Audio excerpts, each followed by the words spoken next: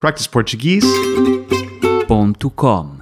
Oi, Miguel. Que bom ver-te por aqui em Leiria. Como estão os teus filhos? Olá, Bruna. Os meus filhos estão bem. O mais velho vai agora para a Inglaterra. Por quanto tempo? 6 meses. Vai para lá trabalhar. Ele não trabalha por conta própria. Agora não. Tem um patrão. Por onde anda ele agora? Está por Lisboa, mas parte já na segunda-feira. Ter de ir para o estrangeiro por questões financeiras é mesmo triste. Pois é. Vou ter muitas saudades dele.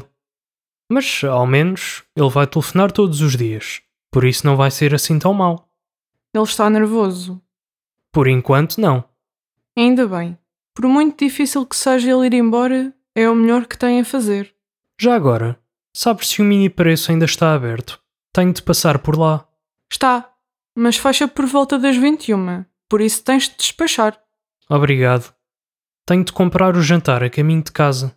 Vais para casa por onde? Vou apanhar a autoestrada. Então se calhar ainda tens tempo. Ui, não sei. Já são 20h45. Sim, mas por acaso ouvi dizer que tu conduzes como um louco. Não conduzo nada. Por quem me tomas? Foi a tua mulher que me disse.